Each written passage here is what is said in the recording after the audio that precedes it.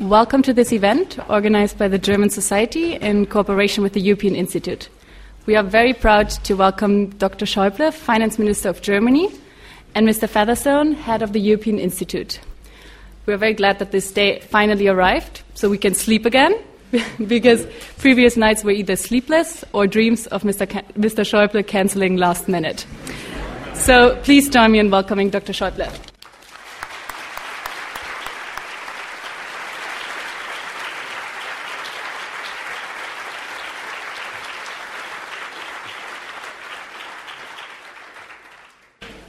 My name's Kevin Featherstone. I'm the head of the European Institute here at the school.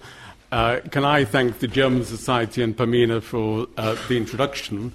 We're delighted to be welcoming our speaker this evening. The size of the audience indicates the interest in his talk. I think we could have filled the lecture theatre at least twice for this. It's very opportune that we're collaborating with the German Society. This year, 2016, is the 25th anniversary of the European Institute here at the school, so we're delighted to be welcoming our speaker. We've agreed a format in which Dr. Schäuble will be speaking perhaps for 15 minutes or so, and then I'll ask a few questions, and then we're going to open up to the audience, so we should have sufficient time. For those of you following on Twitter, you can see on the screen the hashtag where you can make comments. But without further ado, I'll pass to Dr. Schäuble. It does work? Yes. Thank you very much, ladies and gentlemen. Managing Europe, what's Germany's responsibility? I would like to start out by saying that Germany's responsibility in Europe is not completely different from the responsibility that other European countries have, namely to foster the positive and successful development of both Europe and the world.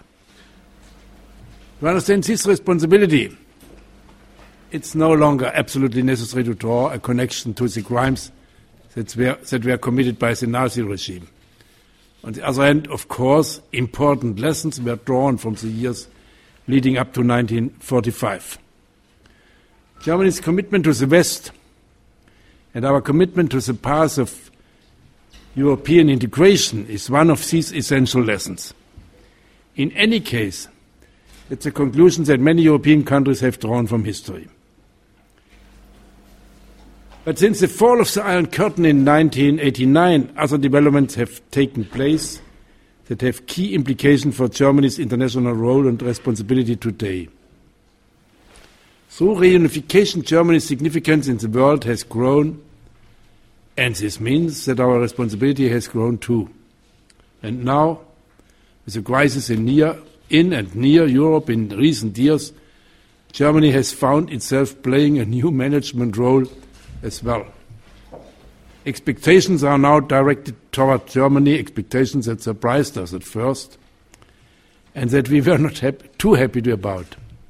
After all, since 1945, we didn't really want to be bothered by questions of power or responsibility.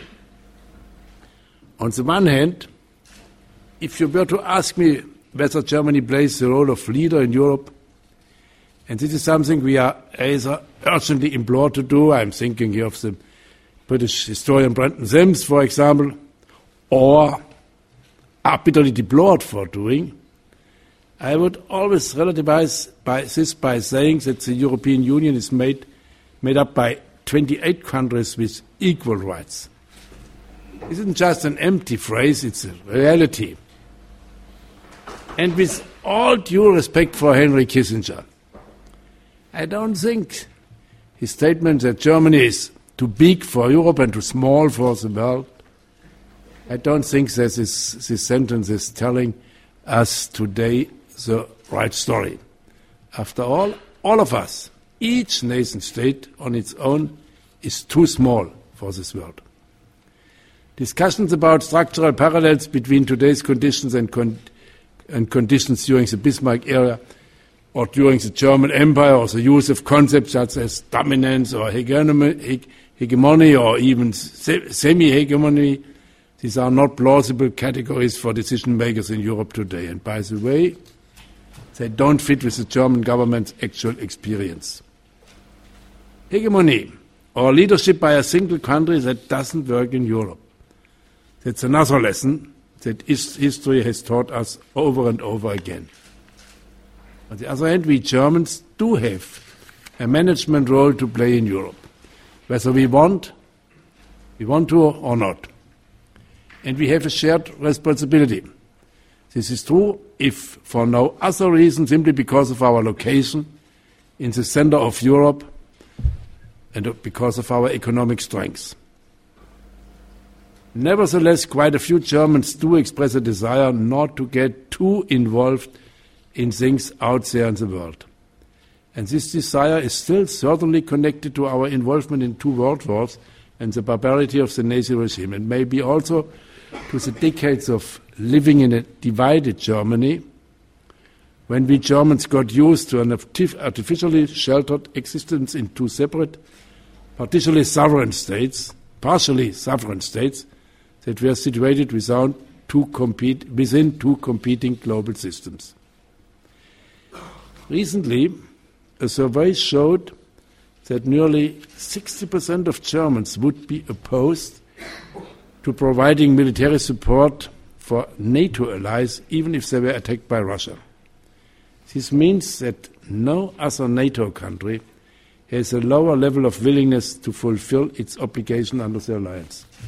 This is alarming and shameful, especially if you recall that in the decades before the Berlin Wall came down, West Germans owed their security to the solidarity of their allies. That's why this intensifying debate we are having in Germany about our responsibility or role in the world is so important. It's in Europe's interest, and therefore also in Germany's interest, for Germany to take on more responsibility. Today's world is constantly changing. We are facing multiple crises, and the multipolar system is emerging again. These new developments automatically give Germany a role in helping to build and shape better systems and rules, and German history is no longer the central factor in determining this role. Our history may still be used sometimes in domestic politics for purposes of making a political argument for or against some kind of foreign policy commitment. And when our history is mentioned today by other countries, it usually serves a polemic function.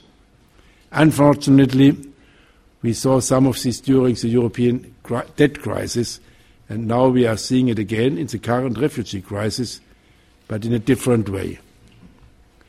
A lot of outside commentators, and some in Germany too, are saying that Germany's response to the refugee crisis is driven by its desire to free itself of its history. The late Lord Weidenfeld recently made this argument in an interview he gave shortly before his death. I think that's taking things a bit too far. What I do definitely see is a moral imperative not to make refugees pay the price for Europe's inability to take effective action. We simply have the duty to help, not because of our history, but because of the hardships that these people are experiencing, which we can mitigate. This is not moral imperialism. It's not an attempt to establish moral hegemony. And it's not some tyrannical display of German virtue or any of the other negative things that have been said. Simply stated, we did our part to help save Europe's honor. The images from Budapest and Calais were not something that Europeans could be especially proud of. But on the other hand, I do admit we Germans seem to have this need now and then to realize that we too can be good people, like when we welcome the world. Yes, we can. It was a surprise for the Germans themselves.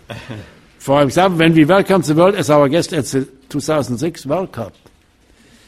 Or yes, last September when we gave a warm welcome to refugees at Munich's main train station. And this may be connected in some way to the fact that as a people, we don't really like ourselves too much, and understandably so. I would now like to take a closer look at the question, what exactly is Germany's shared responsibility when it comes to the urgent issues facing us today? On the issue of refugees, we in Germany and Europe will have to commit a lot more resources to improving conditions in the regions that are producing refugees and in the countries that border these war-torn regions. That means we will have to engage more efficiently in stabilizing at least our neighborship. Otherwise, we will suffer massive negative impacts, whether we like it or not. And we will have to put much more effort and resources into helping to find a solution to the conflict in Syria. The aim here is to find ways to make it unnecessary for people to leave their home countries and regions in the first place. I would like to urge that we use the refugee crisis as an opportunity to make progress towards a common European foreign and security policy.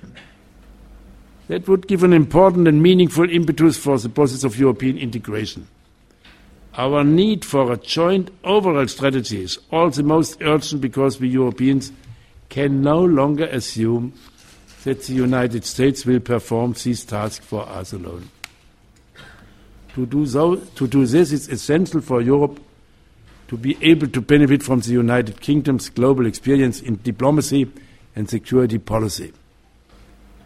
We also share responsibility for overcoming the crisis in Ukraine, which is no longer at the center of media attention, but which continues to smolder. I think President Putin understands something that not all Europeans themselves really understand. We Europeans are not very confident about our own soft power. That is the attraction of our social model that combines democracy, the rule of law, and social market economies. But Putin is very aware of this, and he fears it and responds with hard power. This is what the current government sees as the real threat to Russia. It's not the expansion of the European Union and the NATO into the territory of the former Warsaw Pact and Soviet Union, which, mind you, has taken place as the explicit and autonomous wish of the countries of Central Europe and the Baltic region. Rather, it is the fact that this European soft power is moving closer, coming face to face with the Russian system. This has turned into a competition between systems, which the EU did not seek out and which we did not start. But Putin appears to be afraid to let this competition play out openly. That's why he is trying to weaken Europe by dividing us and tempting us to think only in narrow national terms. And we must not play into his hands. Europe's social model is more human and more attractive. We owe it to ourselves to protect this model against destructive strategies. And what's Germany's responsibility when it comes to the Eurozone and the European Union? Today this means sticking to the rules if we expect other countries to do the same. It means remaining Europe's anchor of stability and engine of growth. And it means showing that balanced budgets, growth and investment are not mutually exclusive, but rather go hand in hand. Europe must have a strong economy if it wants to be effective in tackling the urgent task of our time, and if it wants to retain global relevance in the future. In recent years, we have made good progress in improving the stability of the Eurozone. That's why it's absolutely essential that we stick to what we have agreed, precisely because the Eurozone's economy is starting to recover thanks to the reforms that have been implemented and the improved fiscal discipline that is now in place. None of this means that we want a German Europe. That's simply nonsense. We want a Europe that is strong and competitive. We want a Europe that can actively shape global policy in the future. And, let me add, we want the United Kingdom to be with us as we move forward. Thank you very much.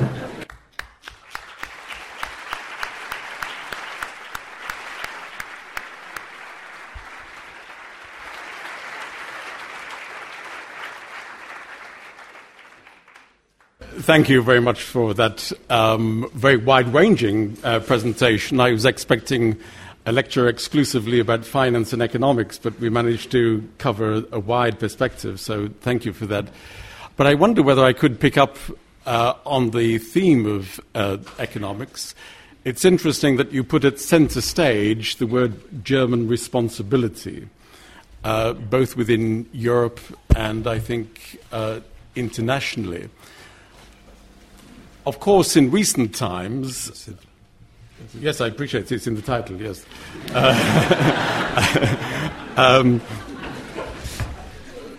Sorry. Let me assure you, my English is pretty good. But when talking about responsibility, of course, it has in recent times been seen as divisive in economic policy. I think of the Eurozone debt crisis and the recent G20. Your position of opposing fiscal stimulus has clearly been something which, in institutions like this, many Keynesian economists would oppose, many would see as being self-defeating. We think of the Greek case and the austerity measures and Greece suffering something like a 25% plus reduction in its GDP. So you're known, of course, for your commitment to this particular stance, balanced budgets and against fiscal stimulus. I wonder, as someone trained in economics as well, what would be the evidence which would make you feel that you're pursuing the wrong path? I will be very frank. I will tell you, if you look at European the economies in the Eurozone, you can't find a relation between higher debt is linked with higher growth. You can even see the opposite. Maybe that is not the explanation for this, but it's a matter of fact. By the way, in the G20, in the IMF meetings, and I enjoyed to attend, I think, in the last couple of 6 years, a lot of these evenings. In any communique, we have agreed. Last communique has been decided last Saturday in Shanghai, that for sustainable growth, the decisive issue is competitiveness, structural reforms, investment, sustainable financing. And we have agreed that the room for monetary policy, the monetary space, is very limited, it's very narrowed in the last couple of years, and even the room for fiscal space is more limited than it used to be, because we have, if you look at the indebtedness of the global economy, we have a level of indebtedness, private indebtedness, public indebtedness, company debt, which is compared to the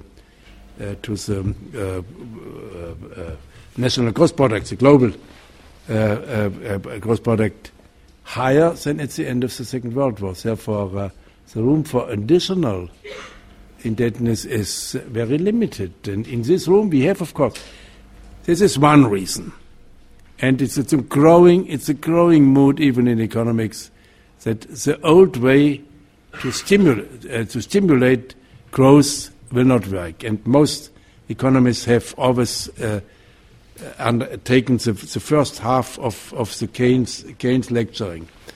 Additional spending in times of crisis. They have forgotten that you have to reduce your spending in times when you have surpluses. But only 50% of Keynes doesn't work. That is the problem. And what you may, in my view, what you underestimate is that economy is what we call a social science. It is combined with human being, and therefore it's not really rational. It's not mathematics. It's psychology. Therefore, I'm much more in favor of the economy of behavior. And therefore, maybe not in the... I discussed often with Tim Geithner the dimension of moral hazard or not. And he said he would not take moral hazard as important as I do. And I said, maybe you are right for the United States. But for the given construction of the monetary union, the moral hazard dimension is very huge. And in substance, so some member states of the Eurozone suffered seriously by enjoying for some years low interest rates they had never experienced before.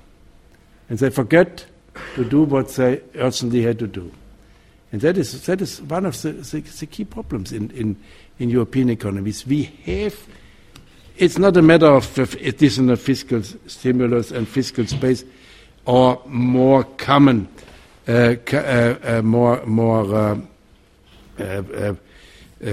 common responsibility.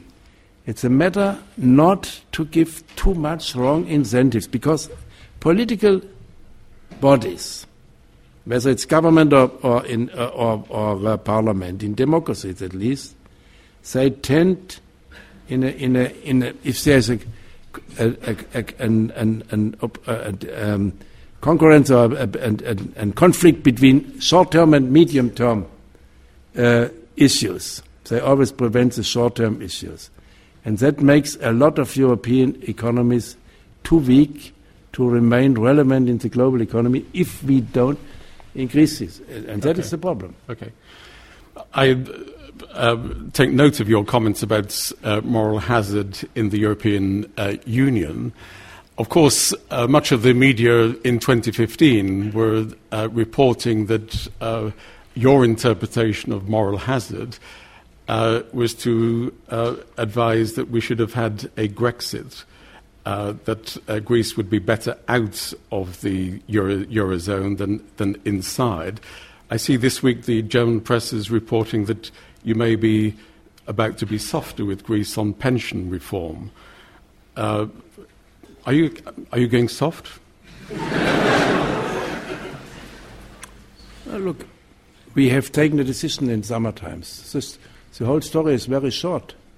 When Tsipras, as leader of the opposition in Greece, came to see me as German finance minister years ago, he told me he would campaign in Greece with promising Greece will stay in the euro, but we will not accept the program, a reform program, and no conditionality.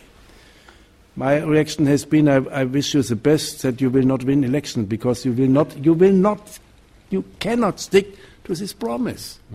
He promised, he won, and 6 months later, he did the opposite. And Greece had to pay a terrible price for this. It was very expensive for Greece. To be very and then we have taken a decision in July, August last year, and since we have taken a decision, we have taken a decision. A deal is a deal, as I was saying to the British people in discussion whether there would be another deal after Brexit. No, a deal is a deal. And we have taken a deal in summer, in July and August, and so everybody has to stick what has been agreed. And of course, we have to pave a way. Greece is in a terrible, difficult situation. Greece is actually suffering a terrible lack of solidarity by a lot of European member states. The only European state who is defending Greece in these very days it's quite interesting, Germany. Yeah, in the migration issue, a lot. Yes, look at the core. Yeah. Look, be realistic, and therefore we have to find European solutions. But of course, Greece, as other member states, as Germany, by the way, in Germany, if we have not a migration a crisis on migration issues, we have a discussion that this Chancellor Merkel-led coalition has not been enough tough to work for future competitiveness of German economy. That is the general feeling in Germany. We do much to comply. By the way, we have in the last year we had enjoyed the highest increase of real wages in Germany since decades. Therefore, we are not as stupid as you are thinking. If you only read Greek newspapers, you get a wrong impression on Germany. I can tell. Thank you very much. I think the audience have been very patient, and so we should now open it up to questions. With Dr. Schäuble's permission, I'm going to take questions in a group of three, so we can have as many as quickly as possible. Can you please ask questions? Just simply say who you are and the question. I know that you would like to make a speech. This is not the occasion to make a speech. I'm just going to ask for the questions and the microphone to the lady here. Don't speak please. Too fast, because I will not get it, the question. Mr. Schäuble, thank you very much. My name is Tatjana Preifeld. I am a student of human rights here at LSE, and I'm currently researching on the topic of the solidarity in Germany and the Germany leadership in the crisis. How do you think that we can restore solidarity in the EU? Because as we see right now, it's completely broken. What would be your advice to restore solidarity?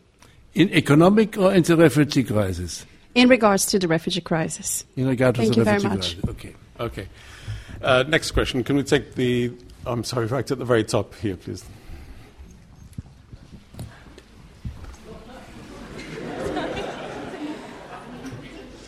Ines von Weitershausen.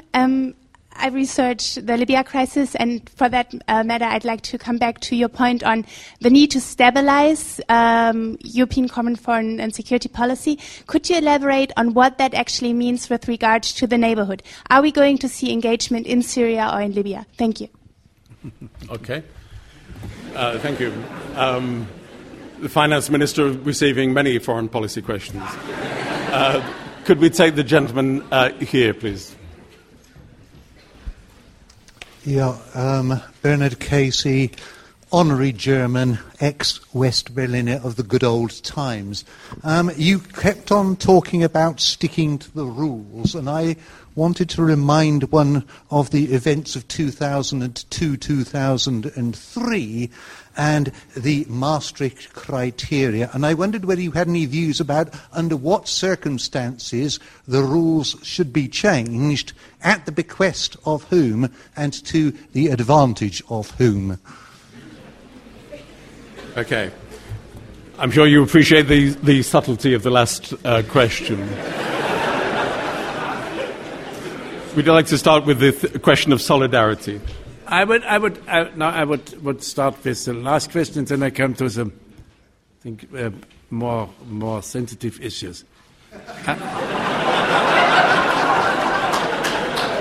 The rules. So no. Be careful. The rules have to be in Europe the same for the smaller member states and the bigger member states. And it was a major mistake that in 2002, 2003, the rules have been offended by Germany and France. That is the beginning of the story. And if the two biggest member states of the Eurozone don't stick to the rules, you must not be surprised. And therefore, you are totally right. I agree. Therefore, but if you now the rules of the Pact on Stability and Growth in Europe have to be implemented by the judgment of the Commission, not by the judgment of member states. I doubt, and a lot of my colleagues doubt, whether implementation of rules by the Commission in the last couple of years has been the same to bigger member states and to smaller member states. The treatment of France and Portugal, to take an example, have not been seen by everyone as the same. Therefore, we have to stick. Europe will only work if the rules are the same for smaller and bigger. That is a European value. So Germany should have been disciplined. I was member of opposition in that.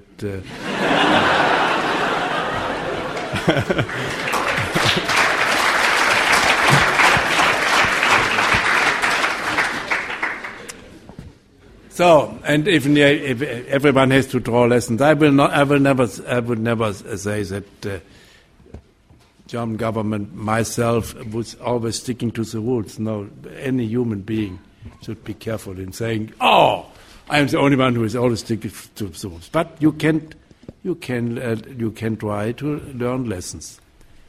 How we can get more solidarity, European solidarity in the refugee issue? I think we are moving. It's difficult. Europe is always moving very slowly. That's sometimes really boring.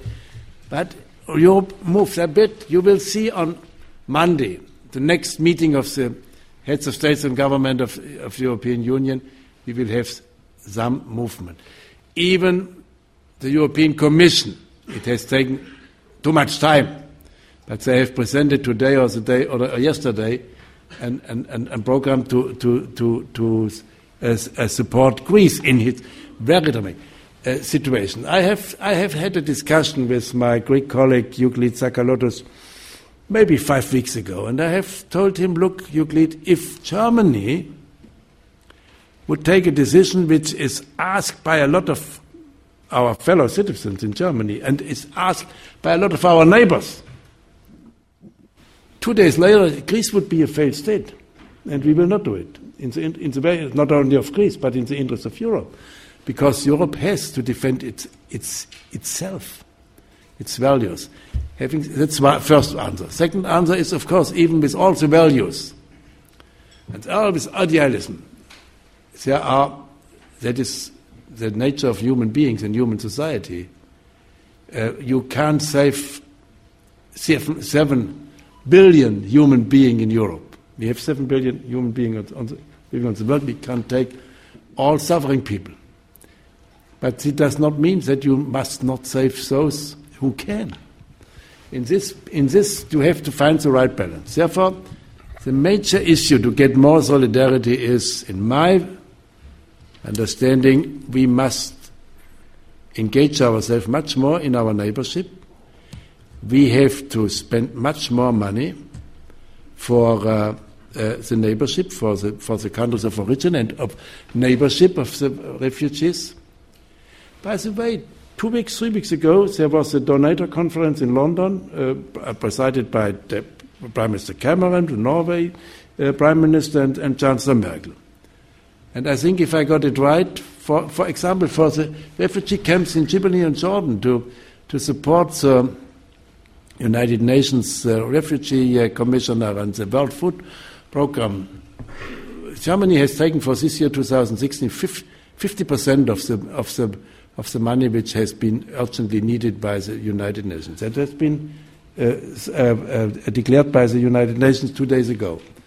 And I have said, as finance minister, this stupid guy, as you may imagine, I have said since months and months to Federal Chancellor, whatever you need for financing regions of neighborship and to solving the problem, that not too many people are obliged to try to come to Europe, whatever it takes. Do it. I will always be supportive. But that is the reason why I'm saying I can't do the same. If I spend the money in the region, I can't spend the same money in Germany. That makes no sense, because I only can spend one amount once. If I spend twice, it doesn't work. Therefore, that is. And then, of course, the second question: what means engagement in Syria? It's very difficult to answer. It means that we have. It's always difficult to be in a position to say, if all these guys would have done otherwise. But what we are doing together with our partners to work for arms cease. Now to work for, we can't solve the problem alone, but we are doing, and foreign ministers are doing, and heads of state, to bring together this. I think the Vienna conference was not a bad a forum to get better solutions, but we have to continue to do, and then we have to be ready to. Yes, we have to increase cooperation with Turkey I would be very much in favor to increase our cooperation with Russia, but and because there are some, as you know, major underlying conflicts. One is Shiites, Sunnis, and all this in the Muslimic part of the world. But we have also the old rivalry between Turkey and Kurds, and the old difficult relation between Turkey and Russia. And therefore we always see history is still alive, and therefore we have to work all this together. This means we will also contribute, even if we need military measures. I think it's not by air attacks you can't solve the problem. Of course, you can't stop the ISIS without military instruments, by the way, and you must not always say to your partners, please do it. It's fine to say, Americans, what is with the Americans? Why don't you solve this problem? No, we Europeans have to do a little bit more. And of course, Germany will not be in the lead in security messages.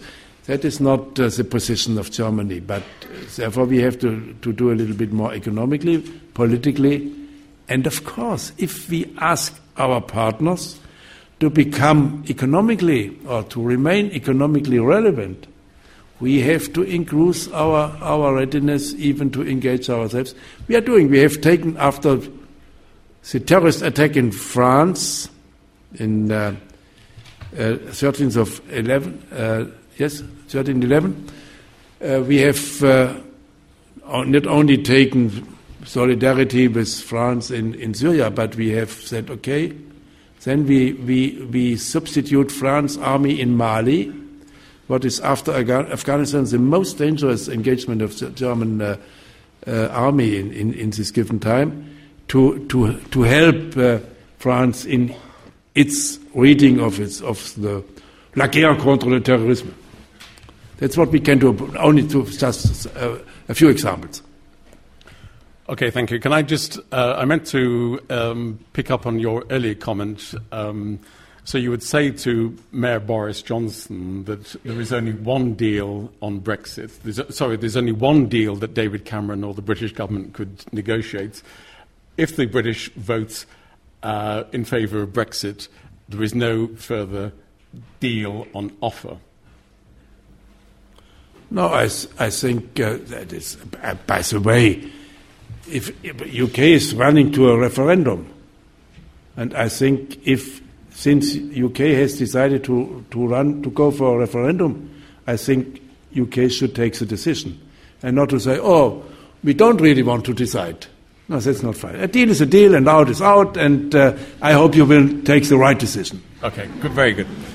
Another round of questions. Could we take the gentleman at the front here, please? Hi, my name is Isaac Arpidis. I'm a Greek correspondent based in London. Just to clarify, do you believe that Grexit is still on the table? Do you still believe that Greece will be better off outside of the Eurozone or not? And about the refugee crisis, do you think that can create more problems? Just the one. Okay, thank you. Can we take the gentleman here, please? Thank you very much. Mr. Minister, you have consistently argued both for enhanced deepening of European integration at any crisis, right now just you argue in the current crisis, and as well for variable geometry or for core Europe, Kern Europa. How do you put these things together? How do you think we'll sustain both economic and monetary union and the EU? What type of geometry, variable geometry, you will think you will deem necessary to sustain EMU? Okay. Could we take the gentleman there, please, in the red tie? If the UK were to vote on June 23rd to leave the EU, do you think Germany's relationship with Britain and indeed the EU's relationship with Britain would be better or worse or exactly the same?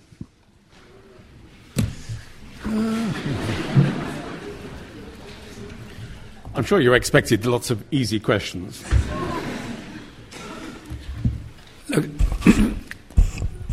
We have achieved after difficult negotiations a deal with Greece. And we stick to this this deal, and therefore Brexit is not on the table. But it's up to Greece to stick to what has been agreed, and I bet we stick to what we have been agreed. And of course, there is a new situation. It's a refugee crisis, and therefore Greece needs, beyond the old discussion, additional solidarity, and what we are granting to them. But this does not mean that Greece should not continue to work, what is a difficult way to achieve, to regain competitiveness. That is a must, but that is what Cyprus government is doing and what they are saying again and again.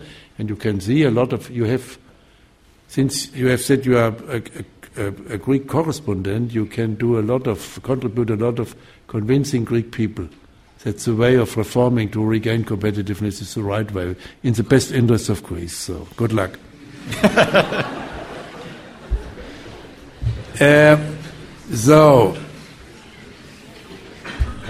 It's a question.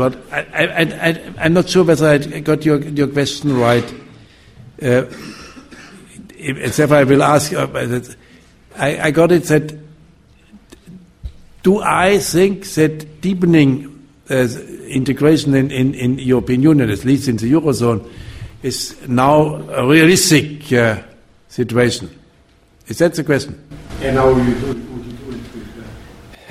I think actually Europe is facing a major crisis, as you can see, in any European member state. And you have to be, as any political leader, you have to have visions. You have to know where you want to go, but you have also to be realistic, because otherwise you only dream, and that is not sufficient for political responsibility. Therefore, the situation in Europe is we are facing a difficult situation, and the support and the understanding for European integration has been weakened by in all member states, on different reasons. Therefore, it would not be realistic. I don't think so. If you want what is of essence, urgently needed, to strengthen, to deepen the monetary union. I don't touch on the British desire not to be member of the monetary union, but to have, of course, that is quite okay. The same rules in the single market, whether you are a member of the Eurozone or not. But that has been achieved in the deal which Cameron and had been granted in the deal which Prime Minister Cameron achieved in the last couple of months and weeks and the last summit in Basel.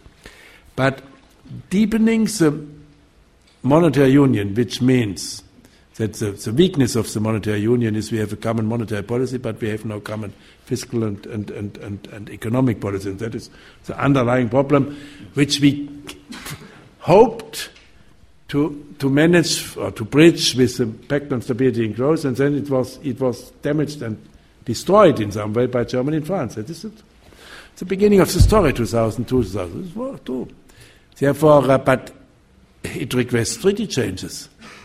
And to think you can get a treaty change, if you must have a look in the Lisbon Treaty to know what requests a treaty change. It requests an unanimous decision by 28 member states, with ratifying in all member states. You wouldn't send to the doctor if you would say it's realistic to get such a treaty change done today. Therefore, we have to overcome this crisis. I think if we manage, and I am optimistic we'll do, to get more understanding that Europe has to care more on its neighborship, because Europe must not only self-reliant. That is not Europe. We have a responsibility. We are part of the rich. We are part of the richer part of the world, and in the globalized world, the richer part has to care on the poorer part. Otherwise, the globalized world will not remain stable. The global conflicts will increase, and we have enough global conflicts. Therefore, if we manage to do this. It will take more time as we hoped that it will, but it will. Maybe we can restore confidence in Europe, and then maybe we have a better chance to get a deepening of European integration in the years to come. For the situation today, I think we have to solve the given problems even very pragmatic. I have said, okay, then let's build a coalition of the willing.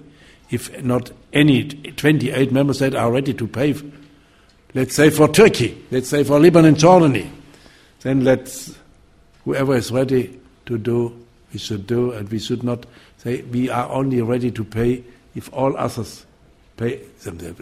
Let's do very pragmatic in this way. That was my proposal I made in several things, because we have to show others and ourselves that Europe is able to manage such a huge challenge. Otherwise, we will lose a lot of things. That is what I would say. And then the third question has been Britain and Germany.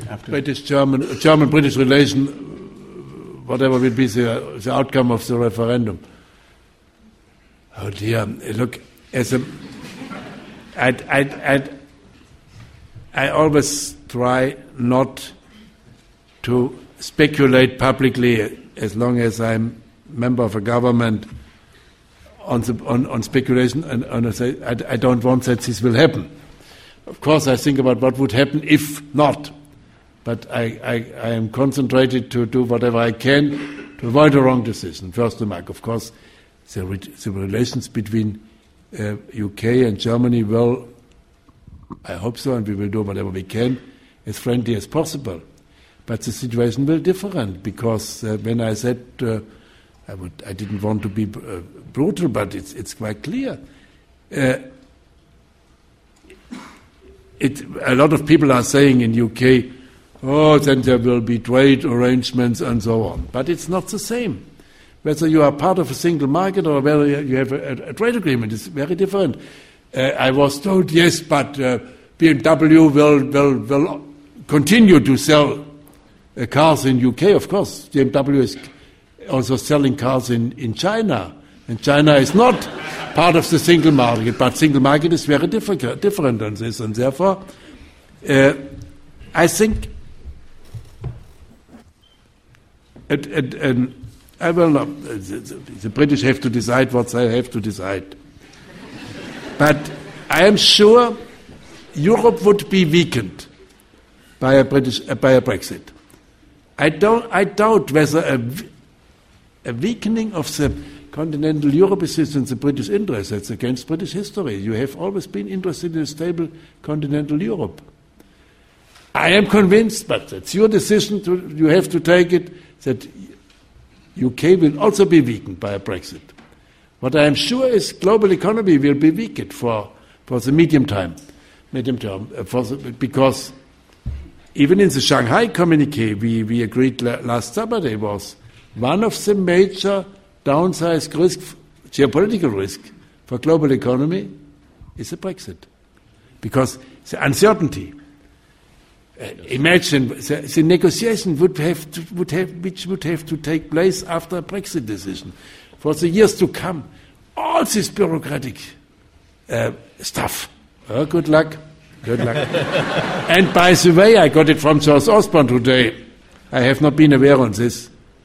Imagine all the trade agreements European Union has with, let's say, about 60 other nation states are all trade agreements between European Union and these other nations. UK would have to negotiate all these agreements. Again, good luck. I wouldn't do it.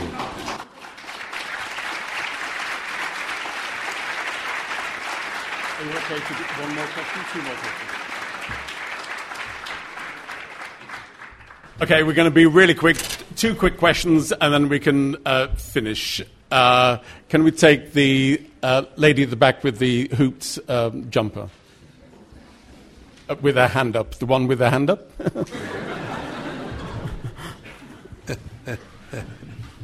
Hello, my name is Efi Stathaki and I'm an LLM student. I would like to ask you if you are in favor of the creation of a finance ministry within the EU. Thank you.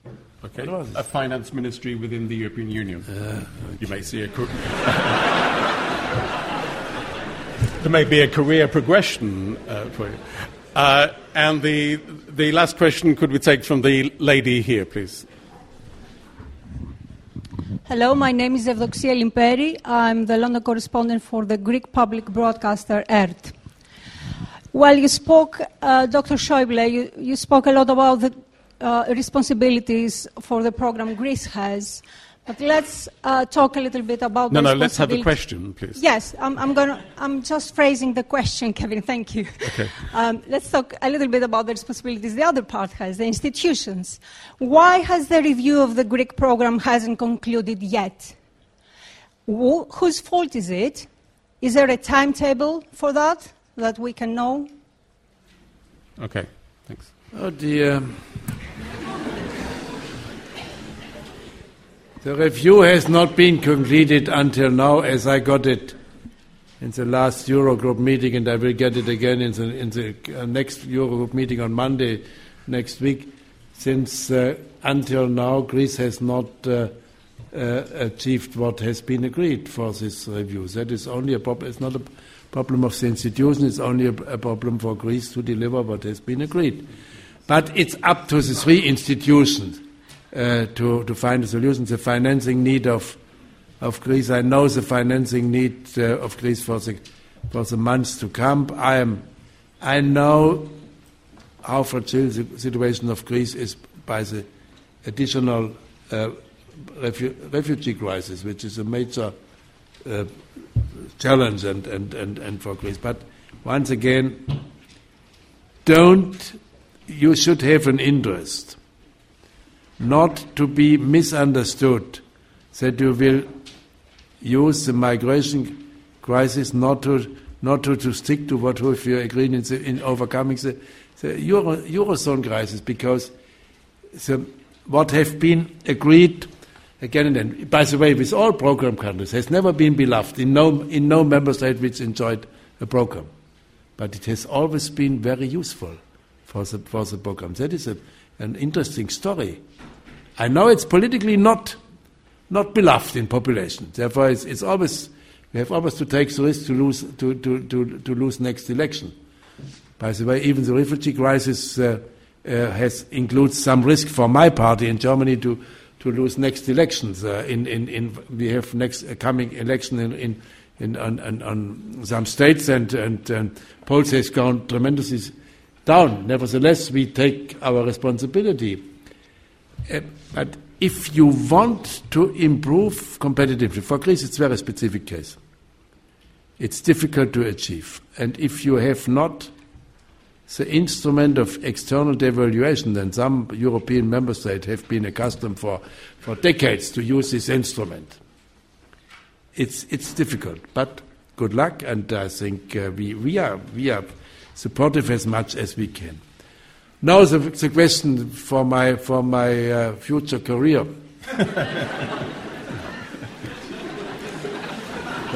A European finance minister is a symbol for, I think, a common fiscal policy in the Eurozone, not in the EU. But I think in the EU 28 single market, you don't need a finance minister. And this deal which has been, it's totally clear, there is no room for a European finance minister. The Eurozone, if we would have not only a common monetary policy, but also a common fiscal policy and a common economic policy, that would request a European finance minister with democratic legitimacy. But this requests a lot of serious treaty amendments, and that is not realistic to get it done in the short time. Therefore, for the time being, a European finance minister is not part of a substantial discussion what is needed in the given situation. We have to implement, and that is the job by the Lisbon Treaty. it's the responsibility of the European Commission to implement the rules. And of course, the rules of the Pact on Stability and Growth, by the way, have a lot of flexibility. No one will dispute in the Eurozone if the Communist is saying some of the member states have very specific situations, and we have to take in regard in our judgment whether they stick to their obligations in the rules of the Pact on Stability. But it's up to, and this is the matter of the European Commission. It's Commissioner Moscovici. And it's not we are informed, and we discuss it in the Eurogroup, but the decision is taken by the Commission, and that is what have to be the way that we do it. Everyone has to stick. We have to solve the problem, the given problems in the framework of the given primary law in Europe. We have no other, and therefore we can't say if we would have a better primary law we could solve the problems. No, we are condemned to solve the problems in the situation as it is, and I am convinced we will do it. It will take time. It will never be perfect, but perfect solutions in politics we have not good experience in history when people try to get perfect solutions. Let's stick to remain imperfect, but to do our very best. That is very pragmatic. That may be very British, and therefore please stay in the European Union.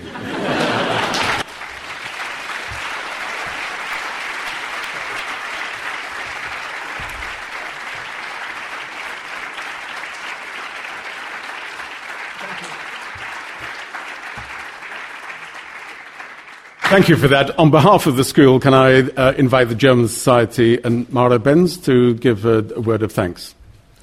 Dear Dr. Schäuble, dear ladies and gentlemen, on behalf of the German Society, I would like to thank Dr. Schäuble for joining our German Symposium this year.